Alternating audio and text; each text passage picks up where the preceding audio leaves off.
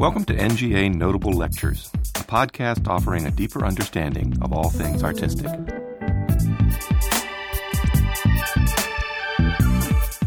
Captain Linnaeus Tripe was a British photographer best known for the outstanding body of work he produced in India and Burma, now Myanmar, in the 1850s. Under the auspices of the East India Company, he took many photographs of archaeological sites and monuments, ancient and contemporary religious and secular buildings, as well as geological formations and landscape vistas that had not been seen before in the West. His military training gave his work a striking aesthetic and formal rigor and helped him achieve remarkably consistent results, despite the challenges that India's heat and humidity posed to photographic chemistry. In this lecture, recorded on September 28, 2014, curator Sarah Greenough discusses the 60 works that comprise the first major exhibition of his photographs, Captain Linnaeus Tripe, Photographer of India and Burma, 1852-1860. On view from September 21, 2014 to January 2, 2015 at the National Gallery of Art.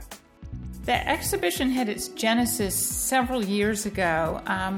In 2009, we opened an exhibition called Impressed by Light, British Photographs from Paper Negatives 1840 to 1860. This was a show that was organized by me, Malcolm Daniel, who was then curator of photography at the Metropolitan Museum in New York and is now at the Museum of Fine Arts in Houston, and Roger Taylor, who is now a professor emeritus at De Montfort University in England.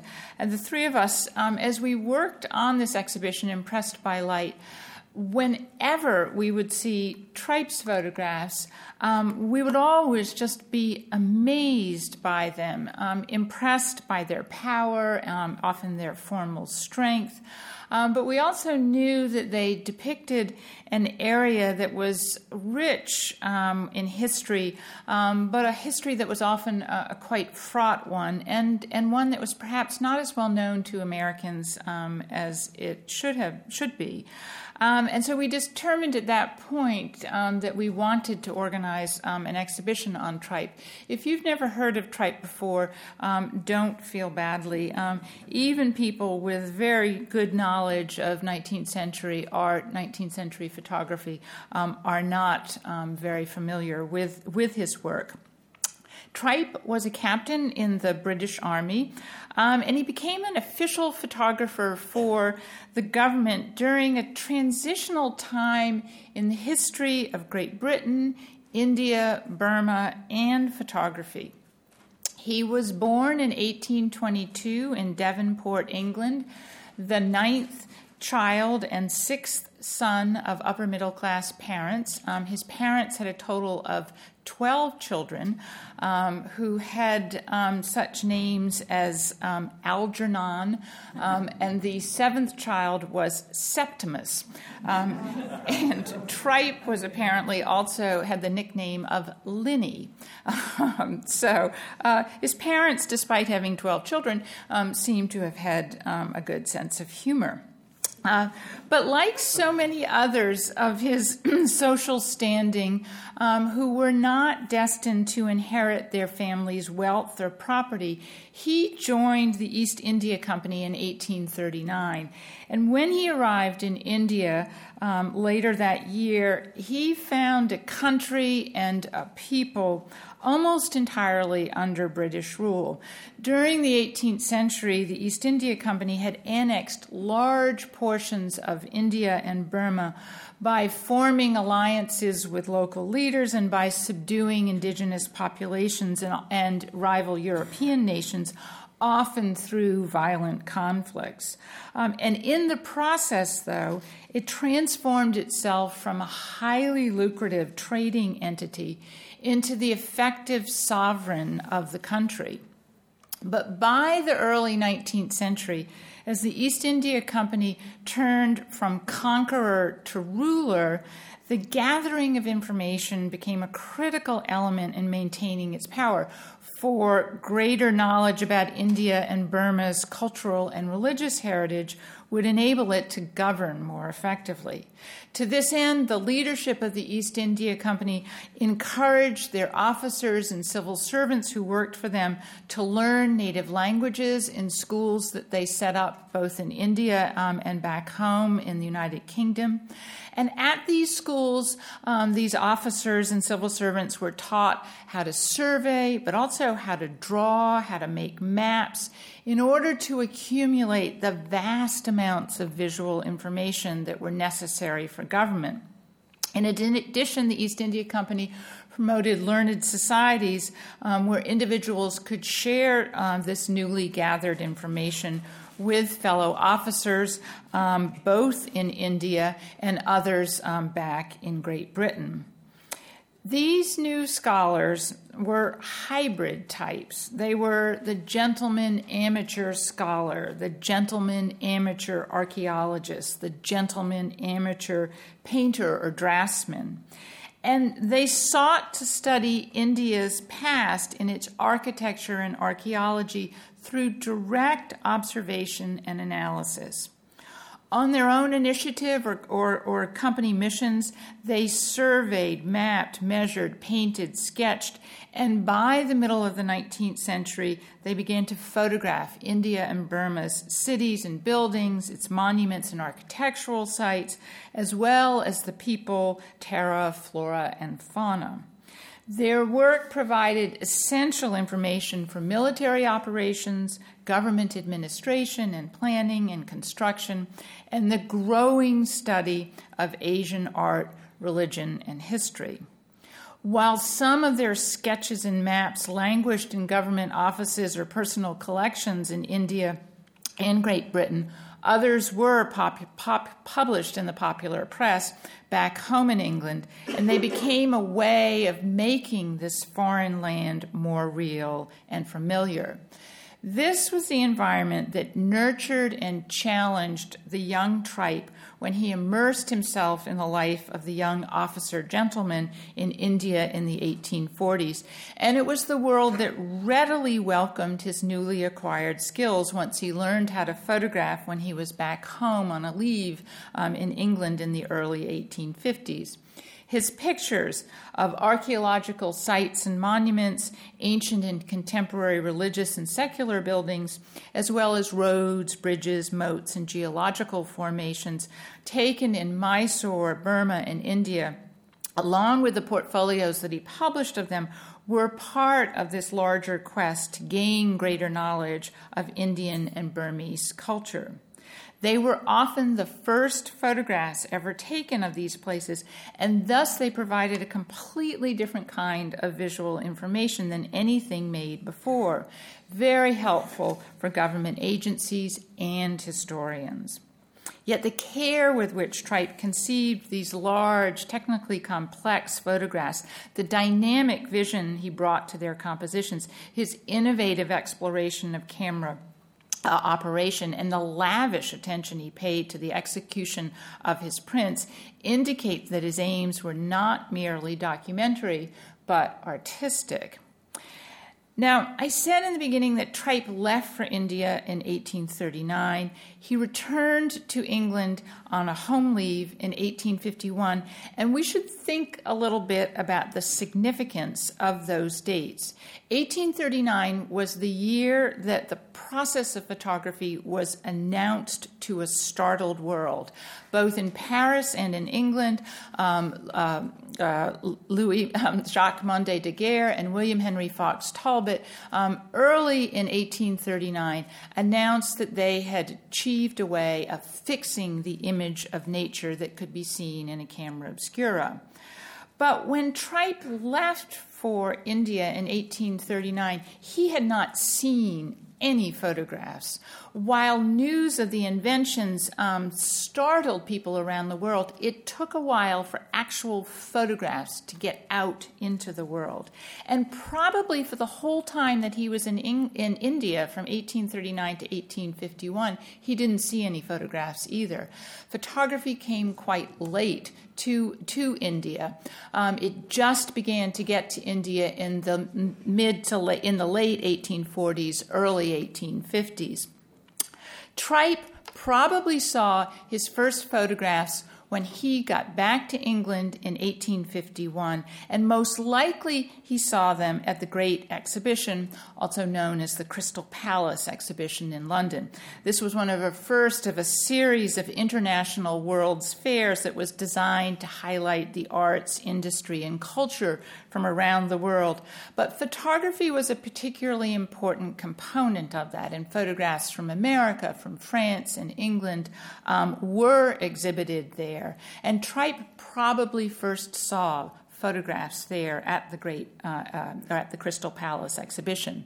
Soon thereafter, he joined a newly formed photographic society in London, where he began to learn how to make photographs from its members. But almost immediately, Trype distinguished himself from the other members of the Photographic Society, who were largely gentlemen amateur photographers. Most amateurs, most beginning photographers, when they start to learn the process of photography, even at that point, would buy a relatively small camera. It was easier to operate, it was easier to make the negatives for it, easier to make the prints. Trype bought an exceptionally large camera. He bought one that made negatives 12 by 15 inches, much like the camera that you see here. Because there was no practical way of enlarging photographs at that time, if you wanted a large print, you had to have a large camera. But Trype's ambition and his differences from the other members of the Photographic Society came to the fore not only in the size of his camera and negatives, but also in the subjects that he chose to photograph.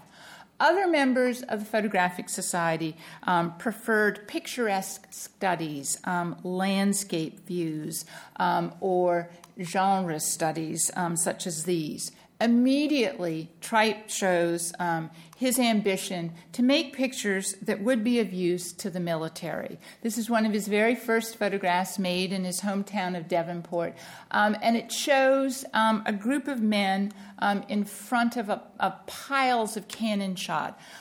This was just at the time when Great Britain was preparing to go to war in the Crimea against Russia. And all of England's ports and its navy was getting ready for this military operation, this naval operation. The men here are cleaning off the cannonballs.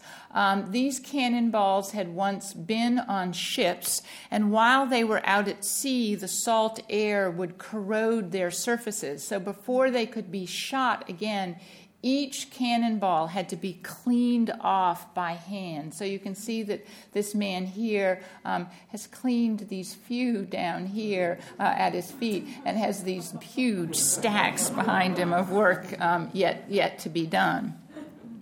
In addition, another one of Trype's early pictures, there we go, is of the Plymouth breakwater built near his hometown of Devonport. This was a breakwater that was the largest, most ambitious marine engineering project of its time. It was a mile long. It was composed of 4 million tons of bricks and stones, and it took 38 years to complete. But when it was finished, it would allow over 40 large naval ships to safely moor in its shelter. And another one of Trype's very early pictures again shows this sort of strong ambition and striking compositions that he would have from the very beginning of his work. This is a picture that he took while standing clearly on the quarterdeck of the HMS Impregnable. He may have made this photograph because on May 12th, 1853, a sailor was hung from the yard arm who had been found guilty of striking a superior officer while drunk on parade. It was a controversial sentence at the time, thought to be rather severe considering the nature of his crime, and it may have inspired Tripe to make this picture. But you can see once again how he's using the structure of the ship, the mast and the boom coming across here to create this very bold, dynamic composition. Tripe returned to India in 1854 and went back to his unit, the 12th Madras Infantry, which was stationed in Bangalore. And in December of that year, he and another member of his regiment, the surgeon, Dr. Andrew Neal, on their own initiative, traveled to the nearby kingdom of Mysore. Mysore is actually now a region in India, but at that point it was a separate kingdom. And they wanted simply to photograph the ruins at Halabidi and other areas in Mysore. It was a privately financed trip, but nevertheless, with Tripe's perspective as a military surveyor, he aimed to present as much information about the monuments that he photographed as comprehensively and as unambiguously as possible. During this trip, he made over 100 photographs, which was a large undertaking for the time. Almost all of Tripe's photographs, almost all of the works that are in the exhibition, were made from paper negatives. I said in the beginning that Tripe worked during a transitional time, not only in the history of Great Britain and India and Burma, but also in the history of photography. Although photography had been announced in 1839, during the 1840s, improvements to the process came very slowly. Talbot actually had patented his process, which inhibited people from improving it. And it wasn't until the early 1850s that the medium was dramatically changed. During this decade, one new method of making negatives and prints was invented after another, and they followed one in an almost dizzying succession. Paper negatives gave way to ones that were made on wax paper, and then to ones that were made on glass coated with collodion, which gave greater clarity and detail.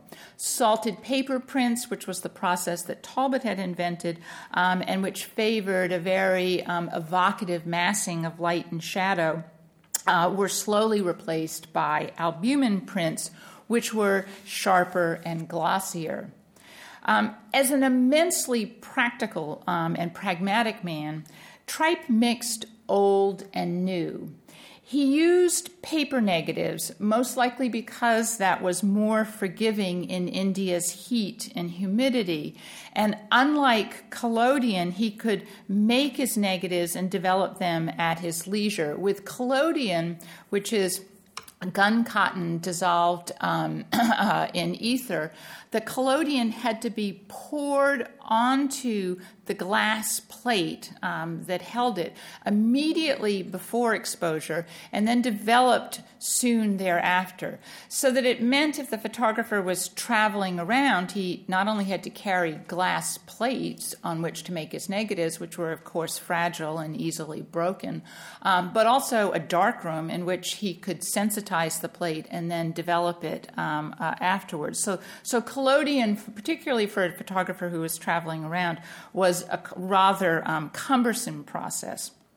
Tripe, though, also used the more newly invented albumen process of making prints, not the salted paper process invented by Talbot. Albumen uses egg whites in order to bind the light-sensitive solution to the paper. And then he would tone his prints with gold to achieve a distinct tonality and greater permanence. But because Tripe's prints, albumen prints, are handmade, they are quite different from albumen prints that were made later on in the 1860s and 1870s that were made on commercially manufactured paper that have a very shiny, slick, glossy surface. And indeed, the last room in the exhibition, for those of you who are interested, is devoted to giving more details both about Trype's own process and this evolution that was occurring at the time in the process of photography. Trype exhibited his photographs from the Mysore expedition in Madras in 1855, and they were highly praised at that time. And they came to the attention of the directors of the East India Company and also the Lord Governor General of India, Lord Dalhousie. If nothing else, this is an exhibition with great names: Linnaeus Trype, Lord Dalhousie, Algernon. And Dalhousie appointed Trype to go on a mission to Burma, which was also at that time called Ava. Those of you who know this area well, are from there, have traveled there, will immediately recognize that we are using the 19th century place names for all of these locations. These were the names that Trype and his companions used when they were referring to those places. They are how Trype titled his photographs as well. But we have in the exhibition in the catalog both maps which give both 19th and 21st place names for all of the locations where Trype photographed. Lord Dalhousie wanted to embark on this mission, or wanted this mission to Burma to occur, because the Second Anglo-Burmese War had recently ended in 1854, and he wanted to gain more information, particularly about Upper Burma, which was not well known at the time. And he wanted to gather military intelligence, including information about local religious beliefs, topography, and mineral resources. He also appointed a visual artist to accompany the mission, Colesworthy Grant, another great name.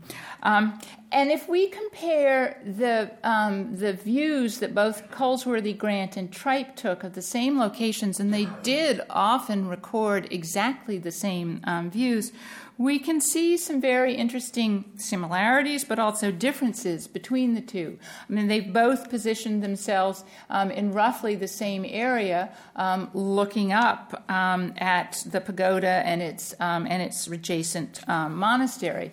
But of course, Trype's photograph is monochromatic. Color was not possible at this time. It also doesn't have any people in it. People moved too quickly, unless they were absolutely stationary, to be recorded by Trype. But it's also, I think, if you look at it carefully, you could say that it's probably more objective, straightforward, while Colesworthy Grant's watercolor is slightly more subjective, more colorful. He's added the carts to enliven the scene in a way that photography never could. But of course, photography, particularly at this time, still was conceived of being something that was intimately related to truth. If you photographed it, it actually existed. That's what this place really looked like, so people thought at the time. The mission to Burma went to Pagam Mio, now referred to, now known as Pagam, which was a site that had been celebrated by earlier European travelers. It was still a magnificent site of vast scale, including hundreds of temples, monuments, and pagodas. Even though Trype and the other members of the mission had read about Pagam Mio before they went there, nothing compared them for its reality. The number of temples, the vistas that they saw as they approached Pagam Mio spoke of both the antiquity but also the sophistication of Burmese civilization dating back to the very first century. Tripe and the mission to Burma was granted unprivileged access to this area, allowed to roam through freely, which was not something that other European travelers had been allowed to do. And we see from the very beginning the approach that Tripe would set up, working almost like what we would have thought of as the tradition, the method of a 20th century documentary filmmaker. Tripe first establishes these scenes from afar, a sort of establishing shot, and then he would move in closer and closer to the buildings that he was photographing, depicting them from various viewpoints and varying distances. He created a very systematic visual record of the area.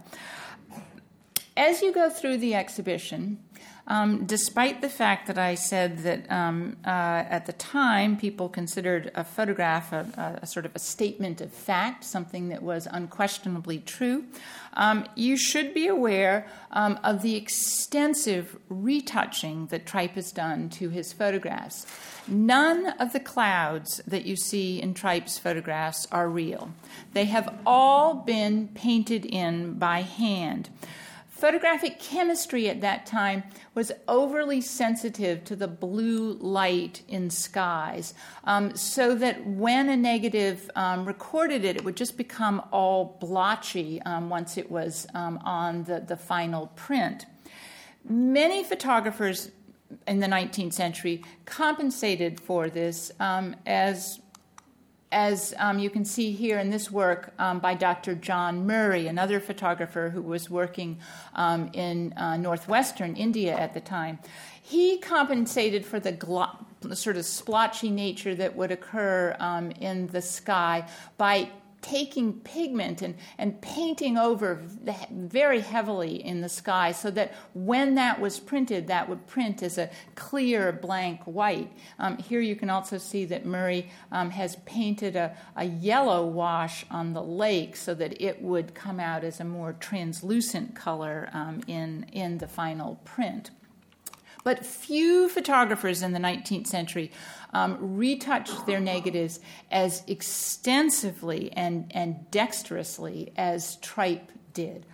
All of this area that you see up here, this is all Tripe very laboriously painting a very dry pigment onto the paper in layer after layer, and he allowed the fibers of the paper to sort of pick up the pigment in a slightly random way in order to give a more realistic interpretation of what the clouds would look like. Of course, remember you're looking at a negative here, so it's the reverse of the positive print over there. But these clouds are all the hand-painted clouds that then come out in the final print looking like that. In addition, Tripe realized that photographic emulsions of the time did not expose reds and greens very well. They were often underexposed, so that trees and bushes and branches in particular would get very unarticulated in the final print. So Tripe would study the example of drawing masters and others for how to delineate brush, leaves, foliage. And for many of his negatives, he went back into them and delicately painted on them what in the final print would end up looking like the leaves on a tree, or he would paint the branches darker so that they would have more three-dimensionality in the final print. So the negative for Tripe was truly just a starting point, and the final print would often look very, very different from the way the original negative had looked.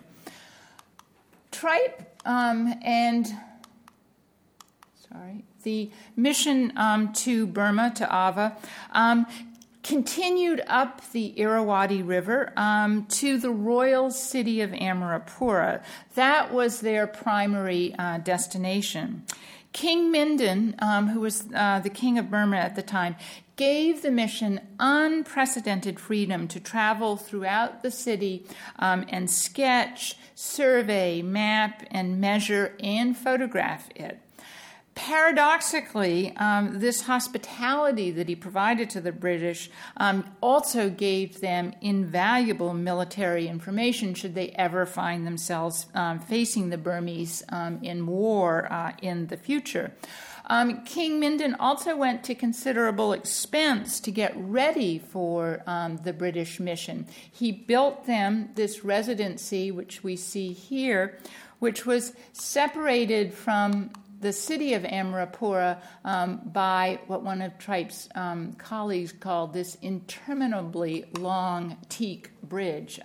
The residency is back over here, and the bridge connected it to the city of Amarapura. You can see that here in this photograph, Tripe has posed two figures here in the middle ground in order to give a sense of the scale of this building.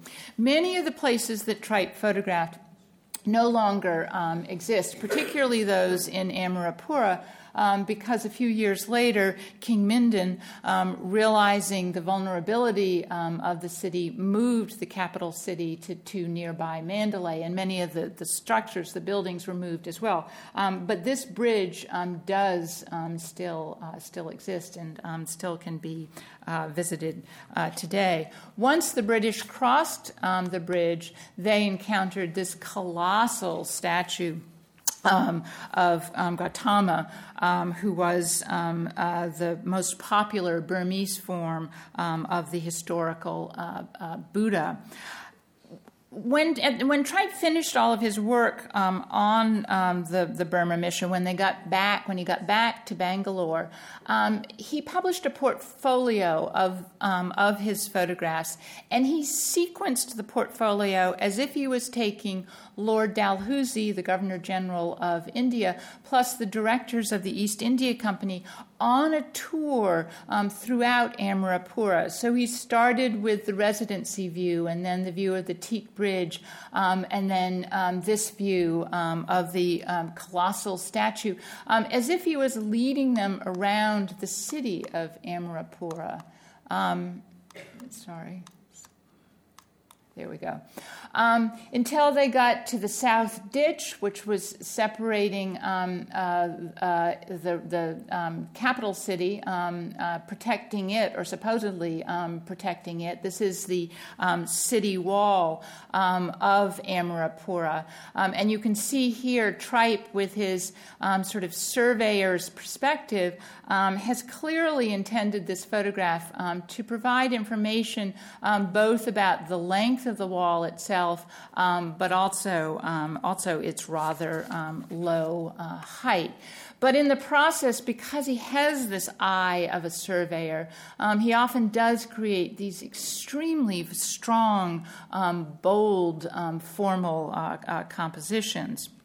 The mission spent 6 weeks in Amarapura, meeting with officials, but also studying the city, mapping and measuring it. And then they traveled back down the Irrawaddy River to Rangoon, where they spent some more time there before heading back to India. If one looks at this picture and doesn't pay too much attention to the background, it seems almost as if Tripe is creating a picturesque landscape, much like the kinds of photographs that might have been made by his fellow members of the Photographic Society in London. And yet, we can't help, of course, but see the Shute Dagon Pagoda there in the distance, which was a preeminent sacred site for Burmese Buddhists. Tripe's pictures, as you go through the exhibition, you'll see that we've included quite a few labels with many of the photographs in order to explain the layered history of many of these places. For the British, this was a place of key battles in the wars against the Burmese in 1822 to 1826, and then again in 1852. It was occupied by the British in 1824, and then the pagoda was subsequently retaken and heavily fortified by the Burmese in 1852. And then Tripe's own regiment had joined others in fierce fighting to recapture it in April 1852, later that year. So Tripe knew that when he was taking this picture, this would be a picture that would resonate on many different levels with the directors of the East India Company.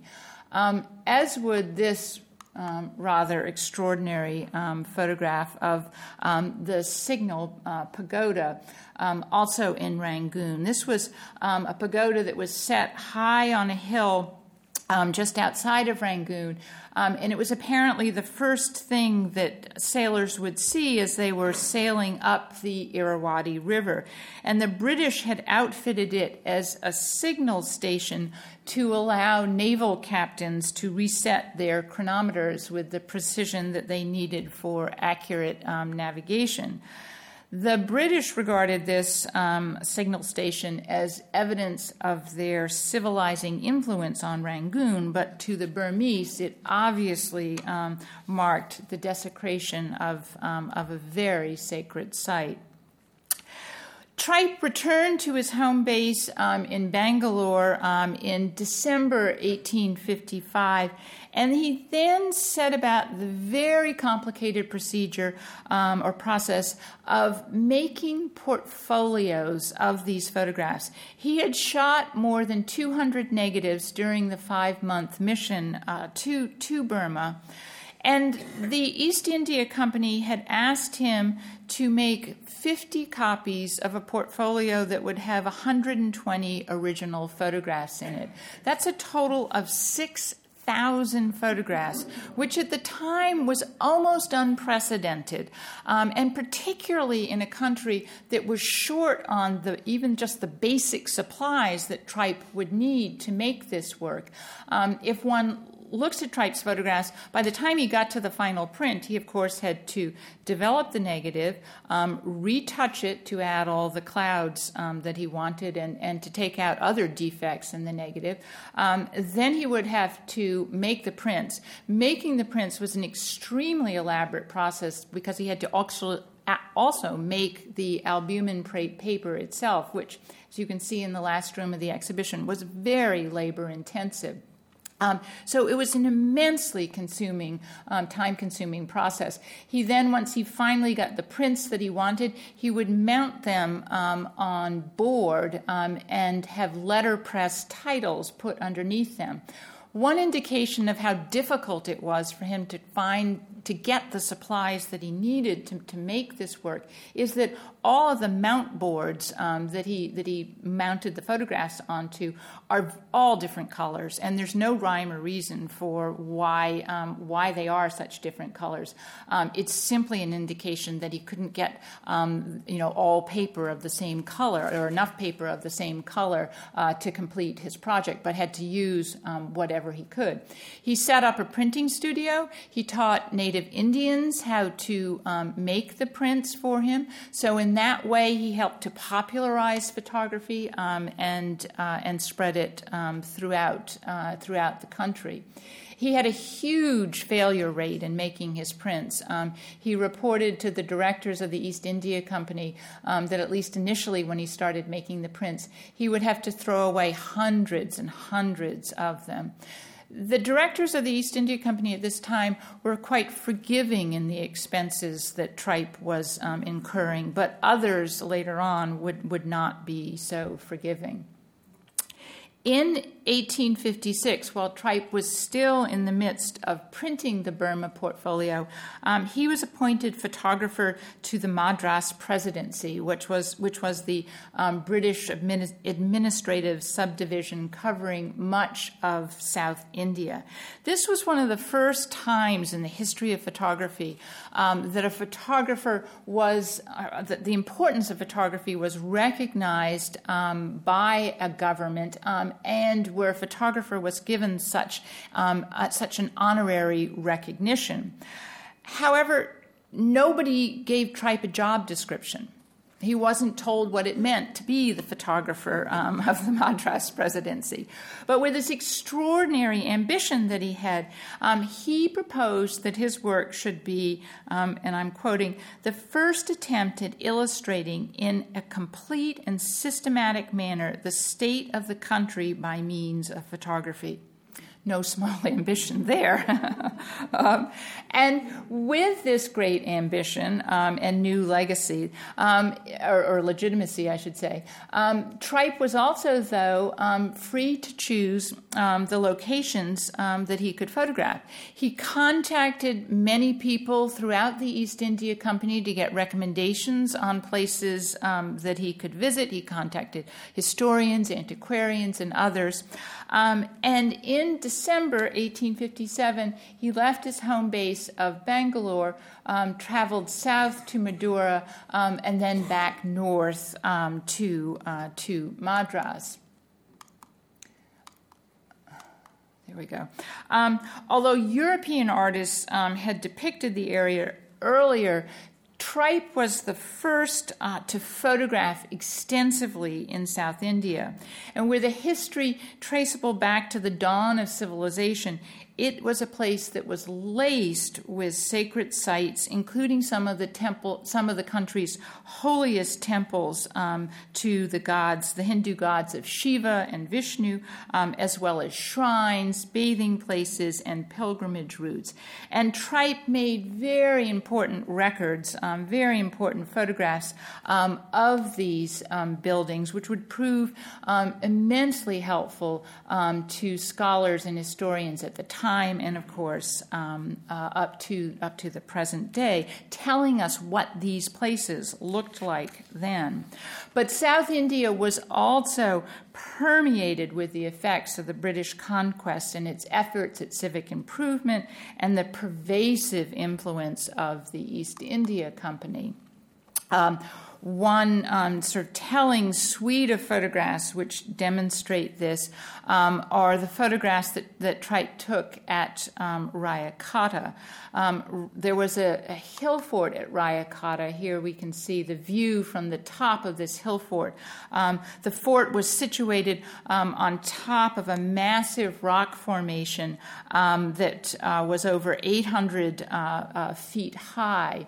And in 1871, the British had captured this hill fort after fierce fighting.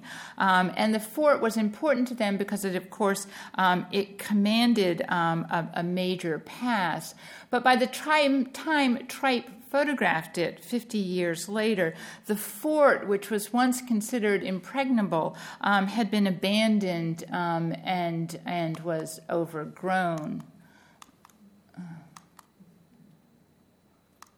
You can see here Tripe has photographed or has used light very dramatically to only illuminate the gateway that led up to the top of the fort. In the text that accompanies this photograph, when it was printed in its final portfolio, a fellow officer from the East India Company reflected on the fierce battles that had occurred there, and he said that there were tales of troubled spirits heard nightly wailing around the rock. Seringham and Trichinopoly were also the sites of ferocious battles in the mid-1700s, with the British fighting against the French, who, of course, had formed their own East India Company in 1664, and their Indian allies. But again, these places were also locations of some of South India's most sacred temples, including the Great Pagoda here in Seringham. For this photograph, you can see how Tripe has placed his camera at the exact center of the north-south axis of the temple to depict one of a series of perfectly aligned gateways. And on either side here, you can see thatched roofed thatch-roofed houses and shops that were selling offerings for the deities, such as fruits and vegetables. Beginning in January 1858, Trype spent almost 2 months photographing in and around Madura and nearby Trimium before leaving for Pudicata later in March. This area, too, had also been the site of many battles. Before he got to Madura, he photographed not only other important religious shrines and temples, but topographical formations such as Elephant Rock here. This was a rock that rose 250 feet above the flat plain just north of Madura, and it has a granite outline that resembles the legendary elephant slain by Shiva. Trype made this photograph in the early morning. That's usually when he photographed because the streets around the temples and shrines would be less crowded then, so it was his normal working time. But by photographing in the early morning, he could get the raking light, and then by positioning his camera from a carefully chosen viewpoint behind the Elephant Rock, he could dramatically foreshorten the 1.5 mile long formation so that it emphasized its elephantine appearance. Trype also photographed the approaches into Madura, such as this extraordinary picture of the causeway leading into the city. Again, another picture that clearly seems to have been made by someone with an eye of a topographer. This extraordinary receding diagonal line. Note, too, the way Trype has sort of set up these pillars so that they almost become like mute notes on a musical score, leading our eye into the background.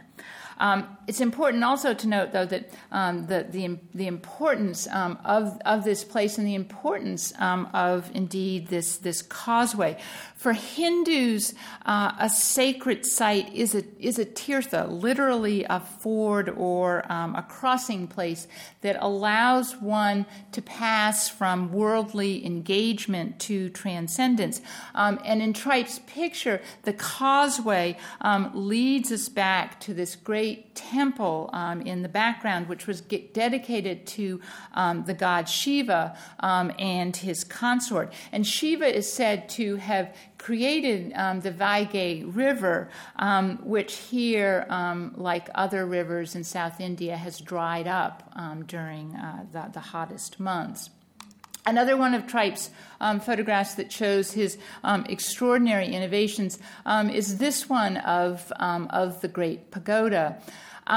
At the time, it was exceedingly difficult to get close enough to a building like this to even begin to show some of its detail without tilting one's camera up, causing converging parallel lines. So Trype was one of the first photographers to use what had subsequently been called a view camera with a rising front, which would allow the lens board on the front of the camera to be tilted up while still keeping the lines in the picture perfectly parallel. Few other photographers at that point were using such devices.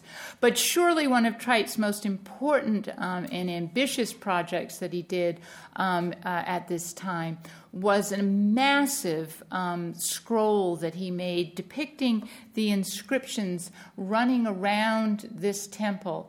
He photographed this area as it ran all the way around the temple to create a panorama of 21 exposures that was 19 feet long. And we have that displayed in the exhibition. You can see see the striped lines here. His purpose in doing it was to record these inscriptions here at the base, that run at the base of the building, and that talk about the construction of the building itself. He felt that it was important to preserve that for future historians and antiquarians. It was an extremely labor-intensive and ambitious project because in order to line up the 21 exposures, he had to make sure that his camera was perfectly level as he moved around the pagoda, even though the land on which the pagoda rested would dip and rise.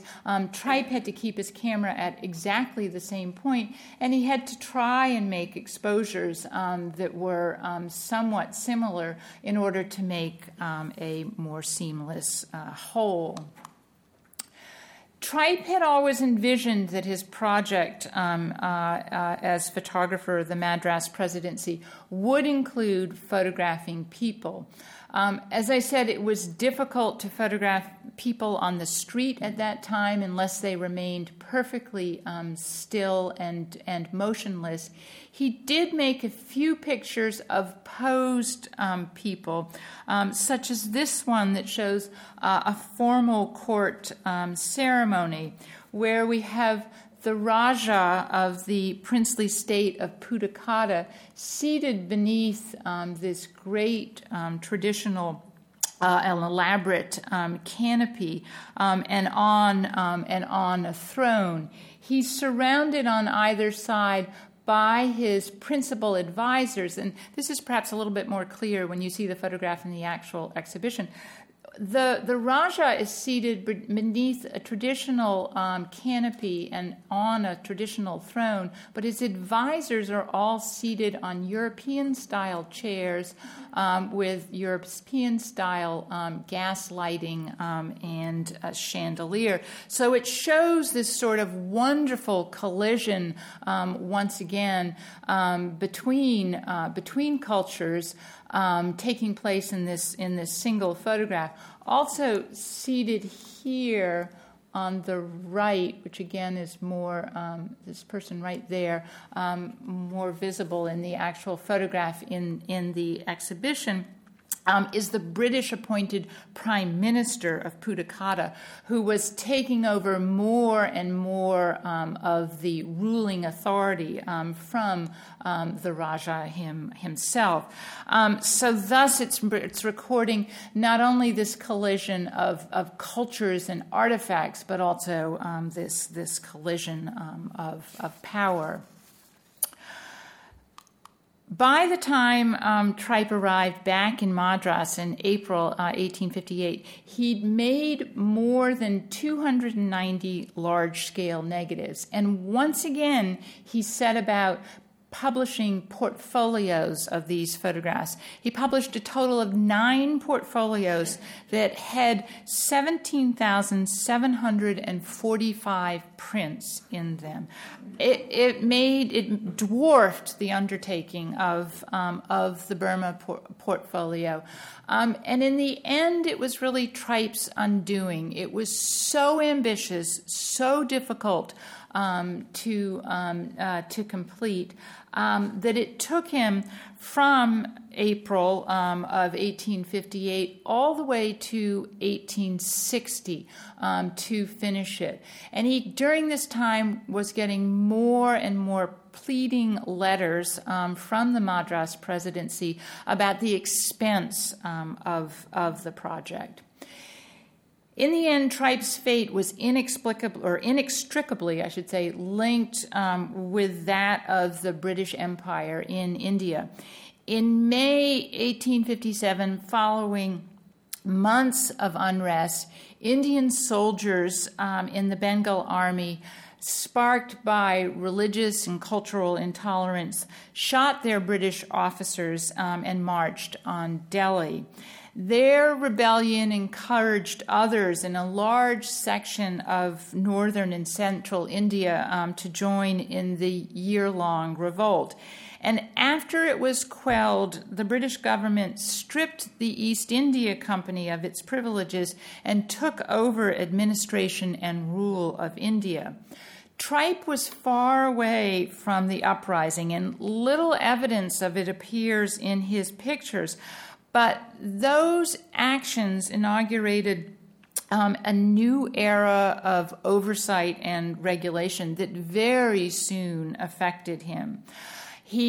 As the British government took over control of the Madras presidency, he no longer worked for the East India Company, but for the British government.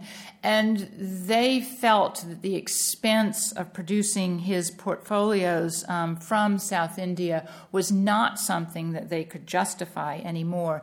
And so in March of 1860, after hurriedly completing the last portfolio, he was forced to shut down his studio as a result of these cost-cutting measures. He was so discouraged that his work was no longer appreciated that he all but abandoned photography at the age of 38.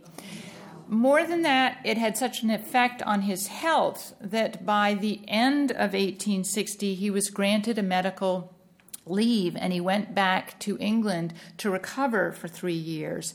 He came back to India in 1863, and he made a few photographs between 1869 and 1862, but they were just of a personal nature, pictures of where he had been. No great pictures such as this.